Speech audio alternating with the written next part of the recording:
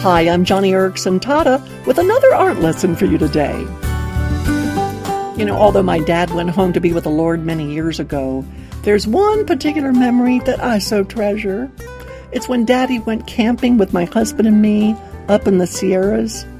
One afternoon I watched my father as he sat on the picnic bench, and he was picking through some old driftwood that he had collected that morning.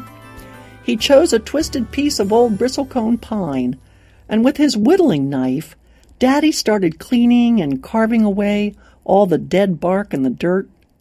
Slowly he worked, all the while wiping the area he was working on with an oilcloth. And in about an hour or so, he had a beautiful piece of wood in his hand, no longer gray and dry and dead, but smooth and shiny with a golden brown color. I asked Daddy what he planned to do with it. "Oh, I think I'll make it into a nice base for a lamp," he said. And then he went back to his quiet work of carving and digging and creating something beautiful out of more old, dry, dirty wood. While my father was carving, I kind of elbowed my husband Ken, and he took a snapshot. Later on, when I saw that photo, I decided to draw the image of Daddy at work. The pastel pencil rendering took me a good 3 months, but halfway through it, oh my goodness, I realized that the picture of my father at work with his knife was a great picture of the way my Heavenly Father works in my life. I mean, you and I, we come to him dry and dirty, but he takes the knife of his word and begins cutting away everything that's dead and ugly.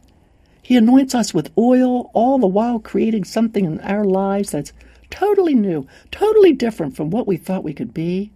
Old things have passed away, and we begin shining with the glow of our Savior.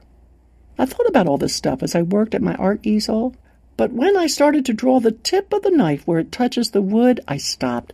I decided that I could not finish the end of the knife where it touches the wood because that's a place of mystery. Who can explain what happens at that point when something old miraculously is transformed into something new?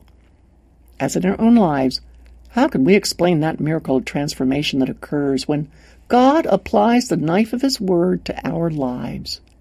It's impossible. And so I left that part of the pastel pencil drawing unfinished. There is no tip on the knife.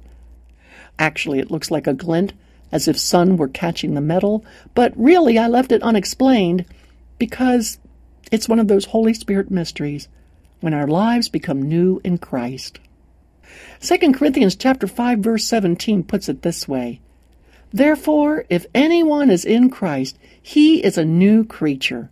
The old has gone, the new has come." That's what this drawing, which I call my father's creation, is all about, and I have it hanging on my art studio wall.